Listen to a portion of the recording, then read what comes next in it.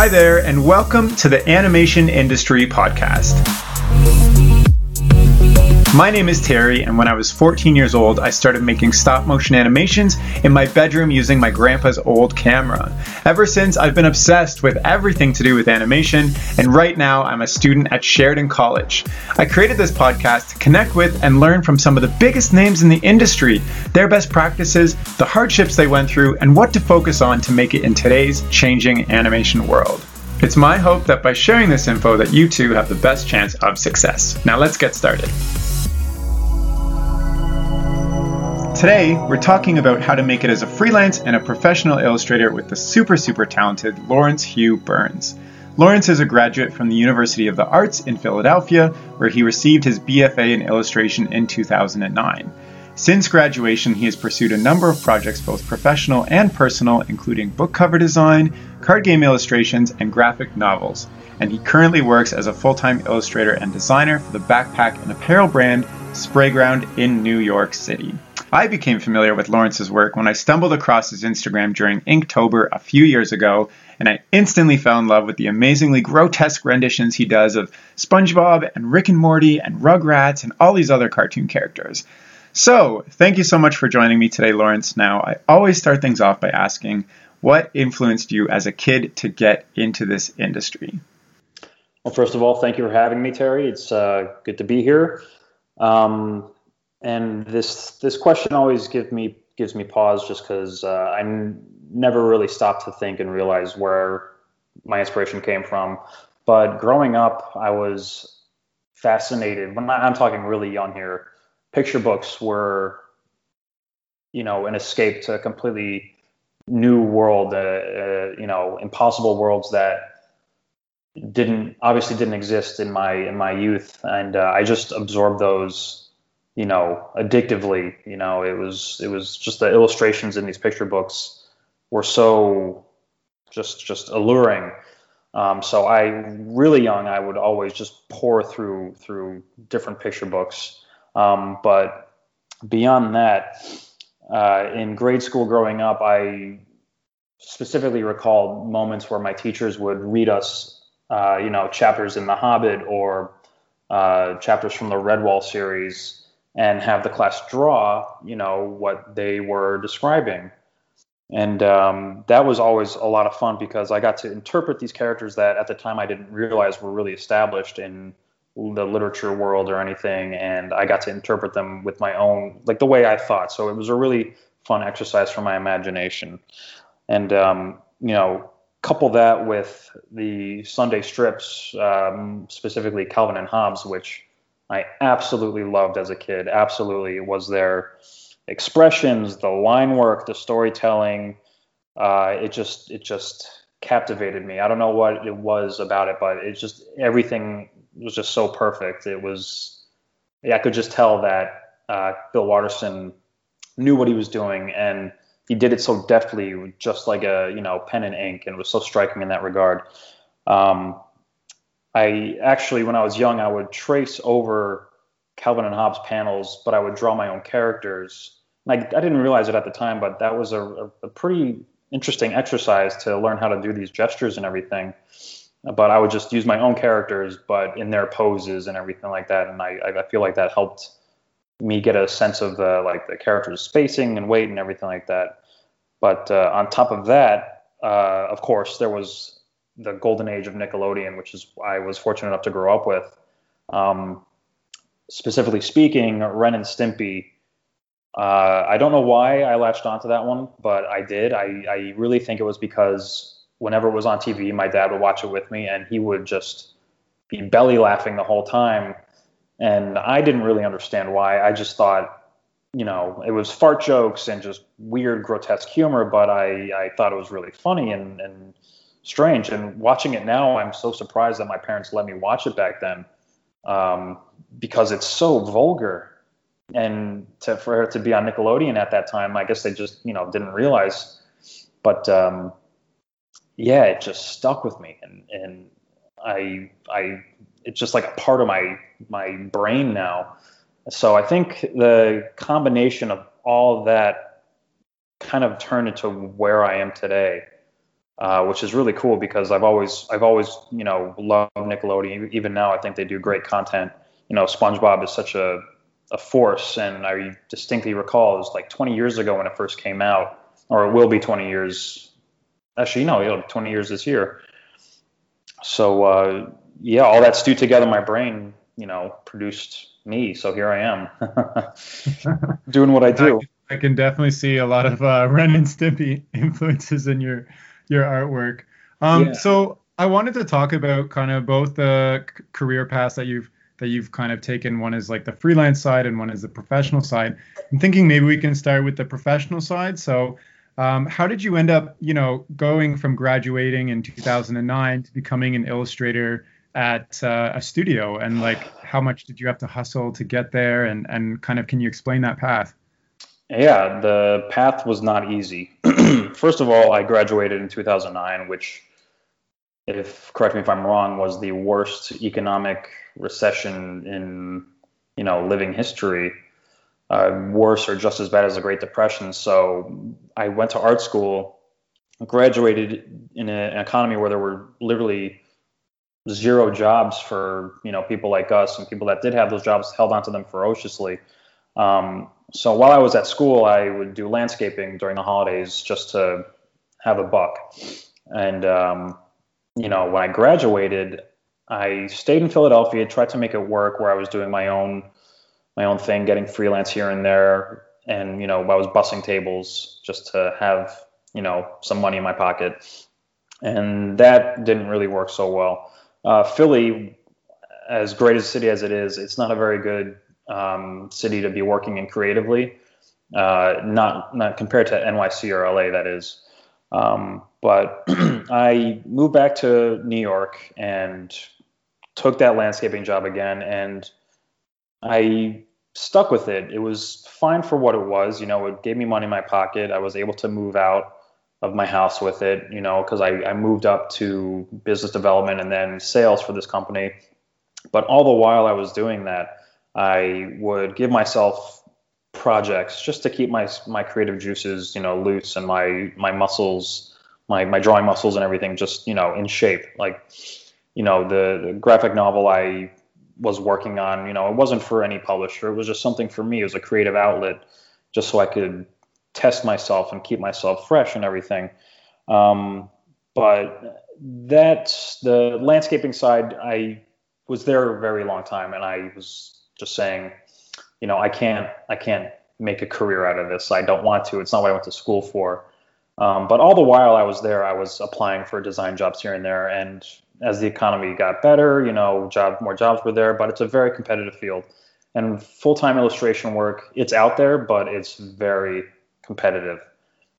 So, I would make profiles on Career Builder, Indeed, LinkedIn, Monster, and I was just putting my resume out left and right, and no one was really biting the whole time I was doing this landscaping. And then, 3 years later, when I was in the sales part of it, I get a phone call from this woman named Joni, and, she's just like, Larry? I'm like, no, this is Lawrence. And she's like, Larry, it's Joni. And like, I know her. And I'm just like, okay, what's up? And she's like, I have an opportunity for you. I found your profile on Career Builder. And I was like, wow, I haven't checked that in 3 years. Oh, wow. But yeah, I mean, she told me about Sprayground, and she got me a meeting with my current boss there at Sprayground, and then by the end of that week, I had an offer. So it was serendipitous. Honestly, it was very serendipitous how it happened. But all the work that I was doing while I was doing my landscaping gig, I was, feeding it into my Instagram, and, I was putting it out there for people to see, and, I was gaining a following, and, I was still growing creatively, which was nice. And that really became supplemental material when I went in for my meeting at Sprayground. I had my portfolio, sure, but I pulled up my Instagram, and Sprayground is a very, street urban stylized, they go for that really kind of cartoony, sort of warped but approachable look. Like, that's one of their aesthetics. And my boss, he loved it. And I think doing all that work and staying creative helped me in the long run to get where I am today. So, I understand as a creative, it's difficult to find full-time work. And if you're working a job that you don't like, you need to keep doing your creative thing on the side, because A, it will help your sanity. At least it helps my sanity. And B, it will help you get a job down the road. Yeah, so it sounds like you kind of played a little bit of the numbers game at first, where you were just putting yourself out there on as many platforms as possible, and then just doing your thing on the side and constantly improving by giving yourself projects until something paid off, right? Yeah, I mean, the giving myself projects was just more a means to keep myself sane, because I don't know, me personally, if I go a couple days without making any sort of mark on paper, even if it's just some like crummy doodle, like I start feeling, odd, like, or just like imbalanced, like I just need that release sometimes. And, I knew in my heart of hearts that landscaping was not going to be my job for the rest of my life. But being in New York City, it definitely opened up some avenues to me, because I was doing the sales in New York City too. So I got to like see, my friends who were working creatively, and like, I got to reconnect with, old schoolmates and everything like that when they were able to help me out. So I was in the right place, but I just wasn't doing the right job. Yeah, I mean, I kind of that putting pencil to paper thing, I hear that from a lot of other artists too, where it's like, even though you're working on creative stuff, you still have to do your own stuff on the side to stay sane. And I want to get back to the social media aspect and stuff like that. But first, I want to know what it's like to be a full-time illustrator at a studio. Can you kind of go into that experience? Yeah, of course. Sprayground is a unique, kind of like, it's not your average studio, because we're in the fashion industry, and never in my wildest dreams did I ever think I'd be working in fashion, of all places. I know illustrators that can get, there's fashion illustration. There's certainly room for illustrators to be in that industry, but with the work that I did, my style and everything, fashion, I thought was the last place I would end up. Lo and behold, though, I'm at Sprayground, and Sprayground in and of itself is a very unique, wild, amazing company to work for. The best part about it for me was that it introduced me to working with these IPs like Nickelodeon, like the properties underneath Nickelodeon or Cartoon Network, in a way that, that's not typical for, fashion brands to be working with. Sprayground's claim to fame, at least with the licensed artwork, is that we take their characters and create complete original artwork, which, years ago would have been unheard of for anyone in the fashion industry to do, because licensors are very, very strict about their intellectual property. But Nickelodeon at first was very hesitant to allow us to do that. But once they saw how well these bags were selling, they have given us free reign. And in a number of ways, Nickelodeon has been one of our first core, believers in the brand. And when I came on board, I saw the SpongeBob bags that they had done. And since I've been there, which is about 3.5 years now, we've expanded. We have Nickelodeon, we have Marvel, we've got Cartoon Network, to name a few, and even, the NFL and Mega Man. We work with Sega, and, so we have Sonic the Hedgehog. It's just like our licensed stuff is far reaching, and licensed work will always sell. That's not to say that we don't have our own original stuff, of course. Sprayground as a brand, we have our own characters, and we are, without divulging too much because I'm not allowed to, are trying to, expand on that IP where we have our own kind of world with our own kind of characters. So can you describe, so like you have like SpongeBob and Sonic, can you describe what exactly you're drawing for your apparel and backpacks? Like, yeah, are you of just course, straight up drawing SpongeBob, or you said it's a little different? Oh yeah, it's not just SpongeBob slapped on a bag, calling it a day. So, for example, last back to school season, which is our biggest season, that's when we make the most. That's when we sell the most. It's about 70% of our business, I believe. We created a bag where we took the Sprayground staff turned them into SpongeBob characters. So they were in the style of SpongeBob characters. We were all fish or squids or anything. So it looked like we were in the world with them. And the artwork was SpongeBob's house, and then Squidward's and Patrick's house on either side. And we're all it's just like chaos. SpongeBob's house has got spray paint all over it. There's characters from the show running around with us as characters from the show running around. And, Nickelodeon was like, this is a crazy idea, but we're into it.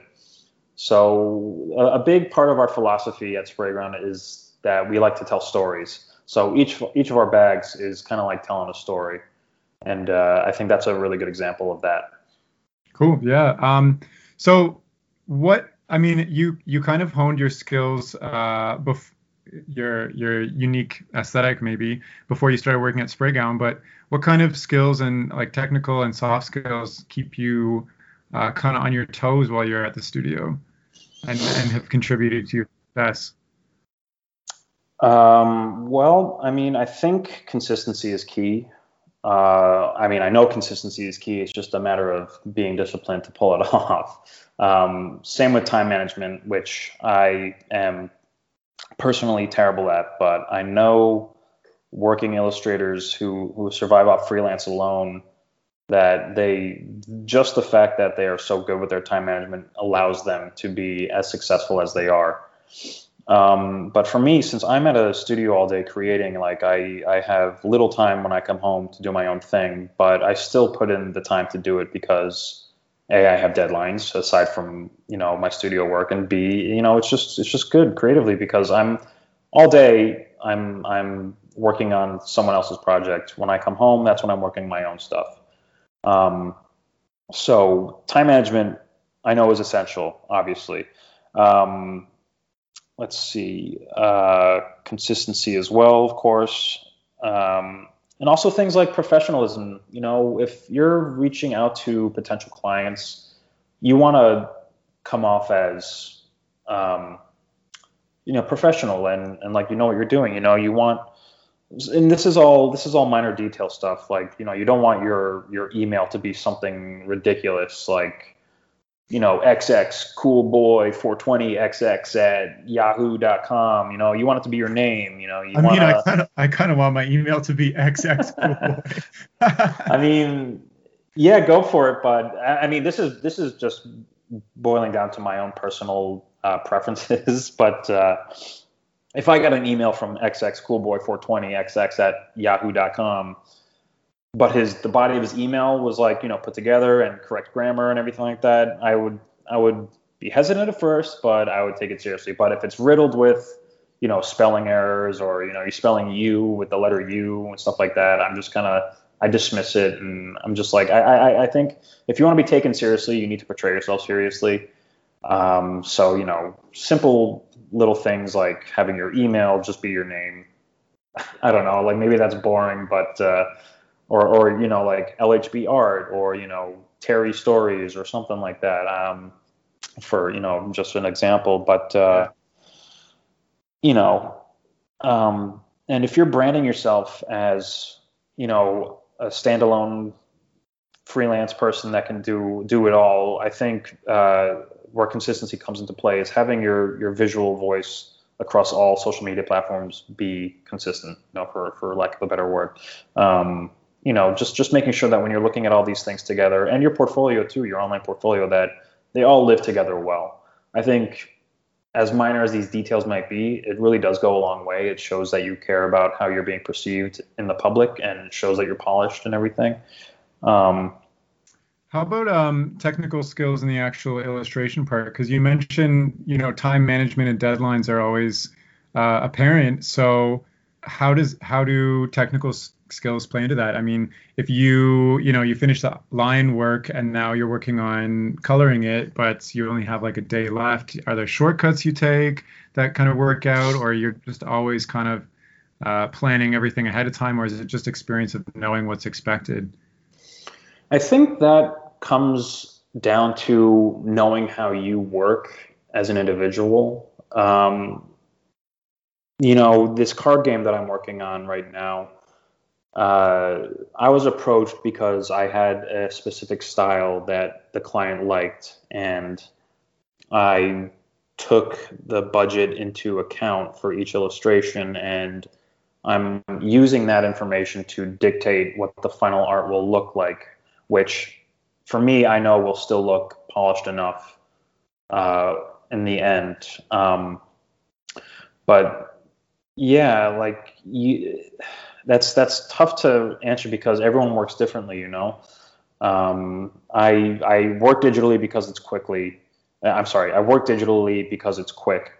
People can work traditionally for freelance, but I would assume that they would just end up costing more because it just takes more time. I'm sure there are people out there that can create stuff traditionally in no time at all, but they probably charge, a fortune for that because they know it's good, they can do it quickly, and yeah. So maybe let's take this freelance path a little further. You mentioned, you're working on a card game right now, which I think is amazing. And you also mentioned that they gave you a budget and you figured out what expectations they could have of your artwork. So, I mean, I know people who, and I've done this myself, where I'll get somebody reaching out to me on Instagram saying, "Hey, can you draw this for me?" And I'm like, "Sure, I'll charge you like $50." And then it ends up taking me 10 hours, and then I just I got way underpaid. It wasn't really worth it for me. So how do you go about figuring out the budget and making sure that it's fair for you as the artist as well as the person asking for it? Maybe you have to just decline some projects or give expectations a little bit more heavily or something like that. Maybe just talk to that a bit. Yeah, I think if you're approached with a project that you're not really feeling, and this might be, I don't know if this is rude or not, but something I learned in sales at least is like, say you're at a there's a project that you get approached with, you're not really into it, but you don't want to say no, so you charge them an exorbitant amount. And I don't know if that's taking advantage of them, but you're just kind of like, they're going to say no, but if they say yes, then I mean, is it sleazy that you just like are going to make all this money, but now you're set up with this project you don't really want to work on? But I don't know. But more seriously, I think the big thing here is making sure that the client is respecting your time and that the pay you're getting reflects that. This is something I'm still working at. Like I've been terrible at this too. Math horrifies me. And there are formulas you can use to charge per hour, which is what a lot of freelancers do. I think with my specific work, say someone reaches out for just like a commission, they want a character, full color with, a full body shot, I would be like, yeah, $100. And, that's feasible. But in regards to bigger projects like this card game, they approached me. They said that they needed 64 illustrations, and they told me what templates and what sizes they would be and everything like that. And with that information, I was like, I think it's fair that I'm charging $100 per illustration because, they want 64. That money adds up, and it comes out to a pretty legitimate price for the amount of work that I'm going to be doing. Because think about it, that's 64 drawings, and they need it by a certain time. And you're putting your life on hold and everything, so you need to be compensated fairly for that. And at the end of the day, I'm getting $6,400 for 64 illustrations, and there is potential there to, because they're going to be putting it up on Kickstarter, where some stretch goals and everything like that, which they want to keep me for. So I think where that comes from is, or like how to gauge that correctly is. I don't know. See, since I still feel like I'm so bad at it that well, maybe think back to like the first time you took on a project. I mean, for myself, and I know I've talked to others, there's like a certain level of confidence lacking. Like, oh, how much do I charge? Like $15 for like a full body or something like that. Like, how do you know how much you're worth from the beginning? I mean, for me to say $100 for a drawing, like maybe I don't feel comfortable at that level yet because I don't know if my art is worth that. Like thinking back to like maybe the first time you took a commission to now, how did you kind of evaluate that and find your self-worth in your artwork? I think when I started seeing the demand, I started to realize my worth. Because I had done like a stupid drawing of Bart Simpson, and I did like a time lapse video a couple years ago, and that's kind of what jump started my Instagram following.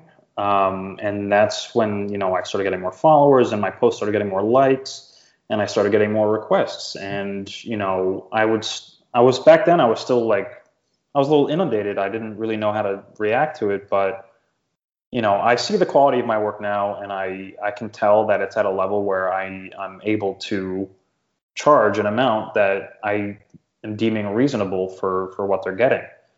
I think a lot of it has to do with how fast you can do it, how comfortable you are with the end product, and it's difficult to evaluate yourself in these situations too, because you don't know if what you're doing is going to be worth it. But if you look at it on the other side, you're paying someone, say I'm paying you for an illustration, I'm paying you for the time that you're taking to create this image that is essentially one of a kind. And, I consider that valuable. I think a lot of it is just kind of pulling the trigger. I think before we were recording, you told me that some of your friends or your colleagues were charging $10 for a work that they were doing 5 hours worth of work on, and that is just absurd. They should just be giving it away at that point. I mean, I hope I'm not putting them on the spot right now, but So like, how do you find that confidence when you're starting out fresh? Because you're right, I do see people undercharging because maybe $10-15 is valuable at that point for them versus the fear of charging more and not getting anything out of that. So how do you find that confidence for somebody who's just starting out? I think it's a matter of just looking at what you deem finished artwork and seeing how complex it is, and calculating the time it took you to complete said artwork. And I guess this is where math would come in.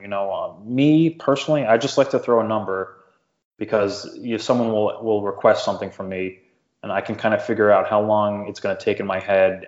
And I do rough math. I keep I do like round numbers. I'm never like $458.72. That's just ridiculous, unless you want to be like that. But I like nice round even numbers, and I think you can put down on a piece of paper in a certain amount of time, and just knowing what to charge for that, because at the end of the day, it's your time, and time is your most valuable asset.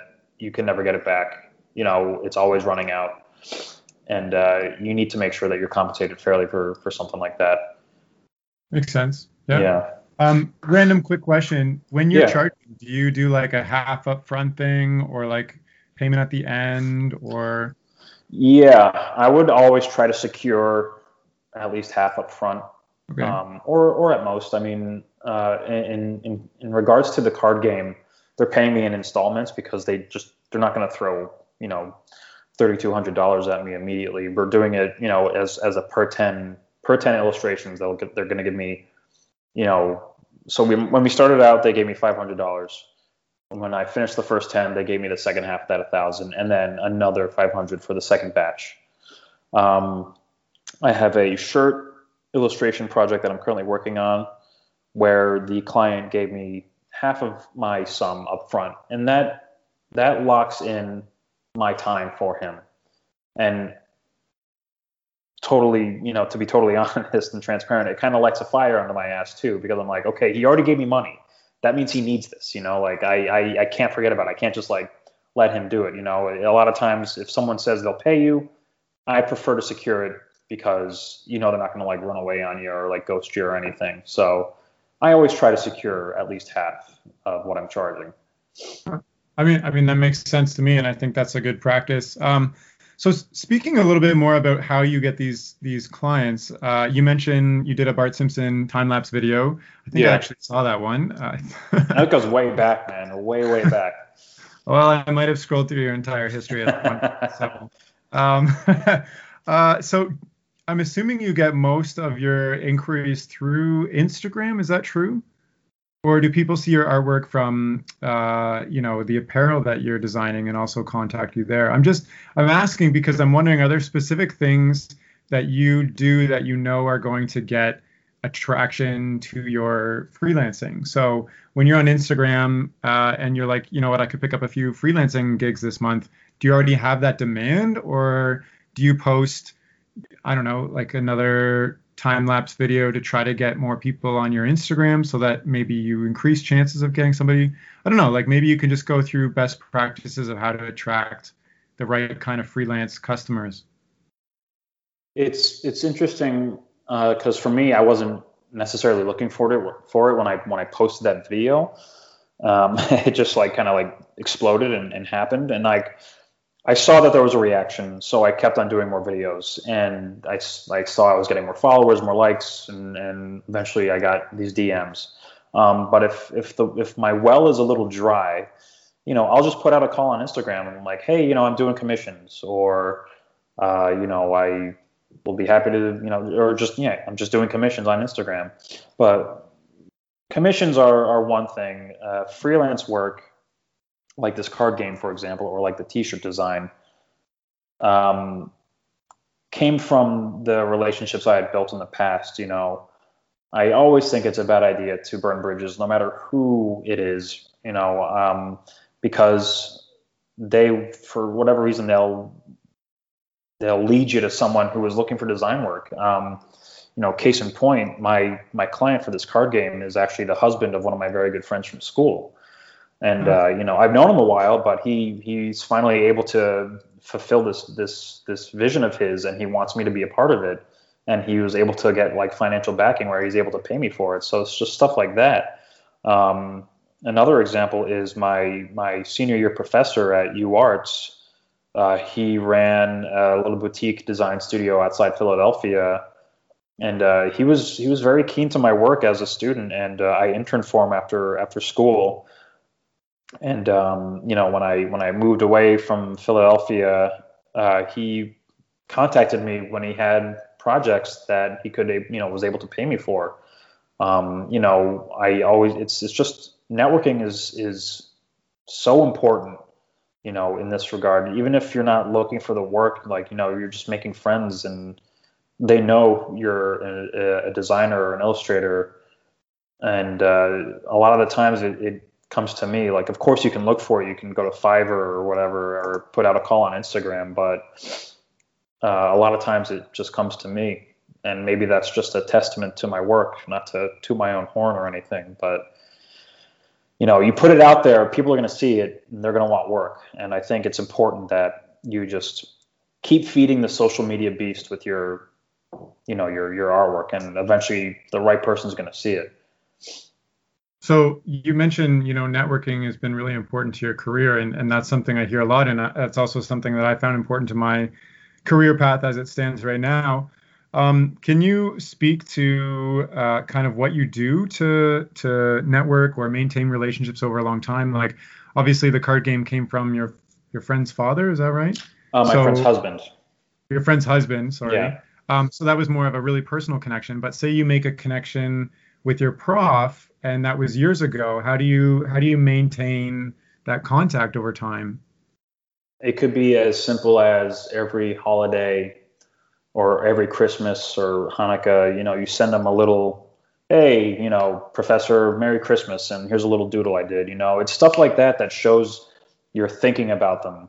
Right. It's a really good idea, actually, to do like a yearly roundup of everybody you know. Yeah, just add these people to your digital Rolodex and just send out an email blast, hey, Merry Christmas, Happy New Year, with like a little like spot illustration or something like that. It's touching because, it's personal, and it just plants in their minds like, oh, like Lawrence just sent me this cute little doodle, like maybe there's a job coming up that I have for them. It's Yeah. stuff like that. It's just a matter of being, personal or I personable, just I should wrote that say. down. I think that's a great piece of advice right there. Yeah.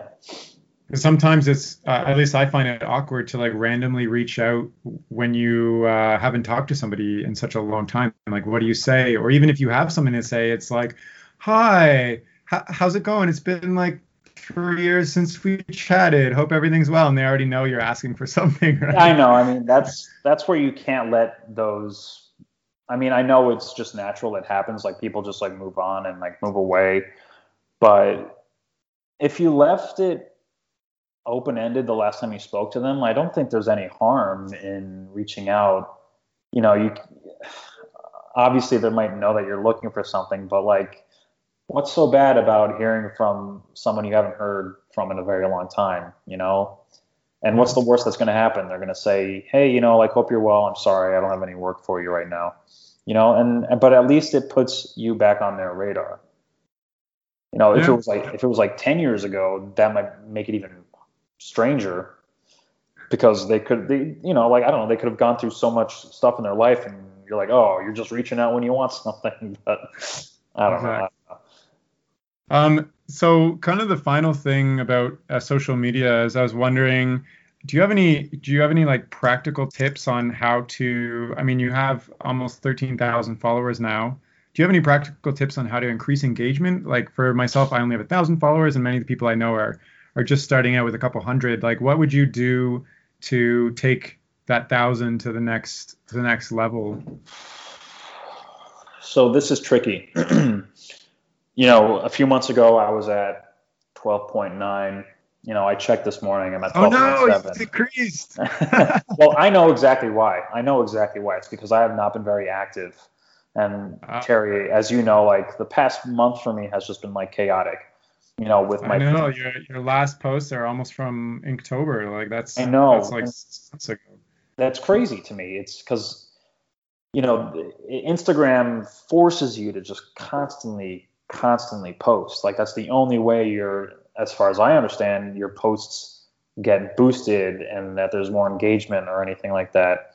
There's a science to it, a science that as I think I'm figuring it out, they just go and change the freaking algorithm on me. So I just need to like start from scratch. But the moment you become stale or stagnant on Instagram, your numbers are going to drop. And I'm just like, what's your problem? Like, how do you even know I'm not posting anything? But maybe they have to go out of the way to like unfollow me. And I think that's like a little weird, but, Yeah. um, So you're kind of saying you need to continually post.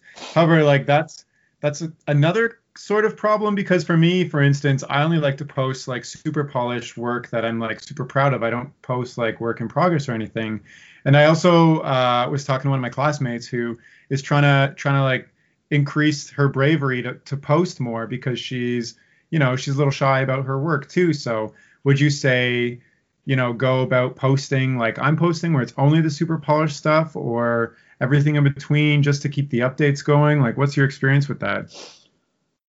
um, I think what's good to create like kind of like a buffer for posts is you can work on your polished stuff, but why not show your followers, your sketch phase or just like a simple drawing in the meantime, just to like hold them over, because they're following you for a reason. They want to see your stuff, um, or show them the markers you're using, like your process, like your workstation. They're following you because it's you. Like I know they're following you for your art, but it's a personal connection at the end of the day.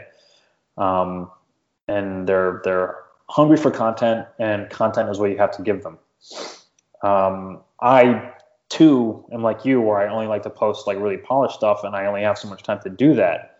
Um, and again, like I'll post some of my commission or freelance work, and I maybe get like 200 likes on it, which is abysmal compared to some of the amount of likes I'll get on other posts. And I really believe that time of day has a lot to do with it as well. But yeah, I think if you're peer is shy about posting her work, she just needs to put it out there. I think she just needs to dive off, into the deep end and just let the world see what it is. Like the more you post, the more people are going to come. I feel like that's just what it is. Just keep feeding that beast. That social media beast is voracious. It's hungry. It just wants your content, and you just need to like keep it fed. And it gets angry if you don't feed it, and then takes away your followers. Yeah, I mean, that makes sense. So yeah, I mean, we've covered quite the range of topics. We talked about, how you made it as a studio illustrator. We talked about social media. We talked about freelance, contract work, and how to price things. Is there anything else that you think is important to share about how to make it as a successful illustrator in today's changing, climate of illustration, I guess? I don't know. Like, this is where, I feel like I am a little too humble sometimes, where I'm like, oh, what advice could I impart? Like, what good is my word? But I don't know. I think it's just a matter of making sure that you're constantly challenging yourself as an illustrator, to grow, even if it means drawing something that you're not particularly used to drawing, or studying something that you want to get better at drawing, be it like, cars or industrial equipment. I'm stealing this from Jake Parker, but Jake Parker, I'm probably butchering it. He says that, everyone has a creative, bank in their head, where they need to keep like creative capital in their mind, constantly feeding themselves information, so that when they want to draw something, they can tap into that, account and have something to draw. So it's a matter of keeping yourself stimulated mentally with new ideas and experiences and everything like that.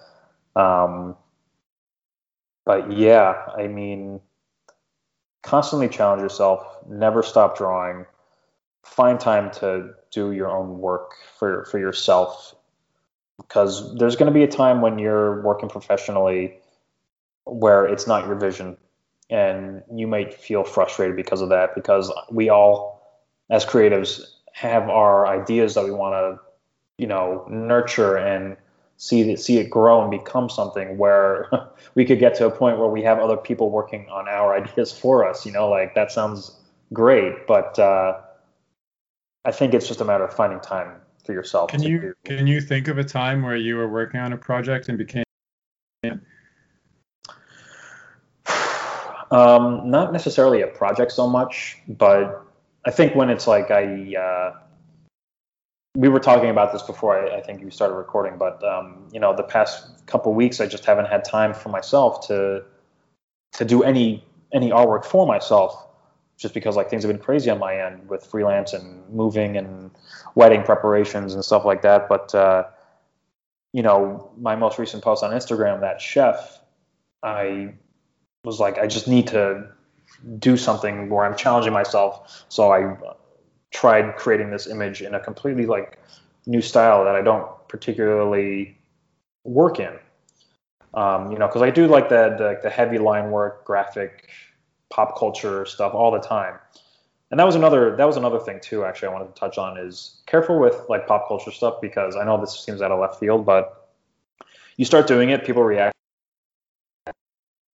And I think that's something that I had done on Instagram, where I was relying too much on other characters and, Rick and Morty this and Bob's Burgers that, which I love, and I know people love it when I draw that stuff, but I wanted to do my own thing. So why do you, because I know a lot of people who will, draw in their style and take characters from cartoons and things and kind of do their own versions of that. And some people have been very successful doing it that way. But what do you mean pigeonholing yourself? How have you experienced being pigeonholed, I guess, from doing that? Yeah. Well, yeah. Case in point, I'll spend weeks, posting on Instagram just, fan art, for lack of a better term. And right. The moment I post something that's unique to myself, the engagement is low, or I start losing followers. It's stuff like that. And I know at the end of the day, that's all really superficial. You want people following you, but the people that are, like you see that number going down, and I hate to admit it, but that messes with your mind. You're like, oh God, what have I done to betray my dear followers? Because that's what I'm going through your Instagram post right now, and there's actually like a clear difference in likes between when you post something like Ren and Stimpy, for instance, got a couple thousand likes, and the next day you posted your own thing and only got like 500 likes, and then after that you posted like Rugrats and it got a couple thousand likes. So I guess there is a market for people looking for fan art, maybe through hashtags, or it comes up in their feed or stuff, which is kind of interesting. Do you think there's a difference in the people who like your fan art stuff versus your personal art stuff? I mean, I don't want to generalize my followers like that. I'm sure I trust that the people following me are following me because they know I'm a good artist in general. But I definitely can tell that there are people following me because I draw, Ren and Stimpy in such a gross, weird way, or I draw, Dr. Zoidberg in a weird, gross way. But the moment I draw my own characters, they're just like, I don't know who these guys are. I don't care for it. Where's my Rick and Morty, stuff like that. But look, I don't mean to bemoan people that are drawing fan art. If you want to do that, that's great. Do that. But you need to be careful, because the moment you start wanting to post your own stuff after you've cultivated this following, by posting all this fan art, you're going to lose them, because they're not there for your original artwork. They're there for your fan art. And that's all fine and good, but I would prefer a lot of times to do my own thing, but I hesitate because I am afraid it's not going to get the engagement that I'm used to. So it's tricky. It's tricky, and I wish I had realized that a little sooner. But when you see your followers increasing, you're kind of like, oh boy, this is it. I finally hit the the right vein. So you're going to keep giving them what they want, and then all of a sudden you find yourself just drawing Rick and Morty over and over again. You're just kind of like exhausted, because that's what I do at work anyway. And I mean, I'm generalizing, of course. Right. No, but that makes sense. I mean, you're building up a market of people who are expecting a certain caliber of work, expect certain work from you, are kind of not seeing that anymore, I guess. So yeah. And again, like, I don't know, like, are you creating artwork for your followers, or are you creating it for you? Right. I guess that's kind of the question you got to ask yourself. So what's the goal behind it, I guess, too? Well, I want to create artwork for myself so I can grow as an artist. Granted, I know you can, again, it's so ambiguous too, because you can grow as an artist doing the fan art. I know I have. I've learned how, like, I feel like I've gotten better at painting digitally while I was still doing this quote unquote fan art stuff. But I want to apply that to my own original stuff. Hence the chef with the swordfish head.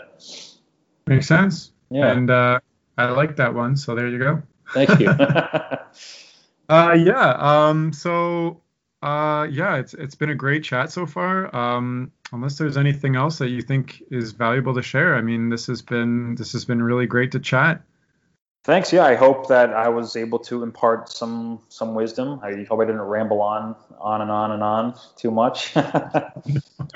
Well, thank you so much for coming on the podcast, Lawrence. It's really been great to have you. Of course.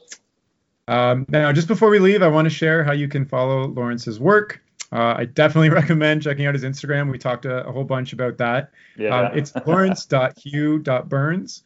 You can also check out his gallery work, concept art, and storyboards on his website, which is lawrencehugh.com, and I'll share both those links in the description. And okay, that's all for now. Thanks for tuning in. Thank you, Terry. All right. Okay, bye.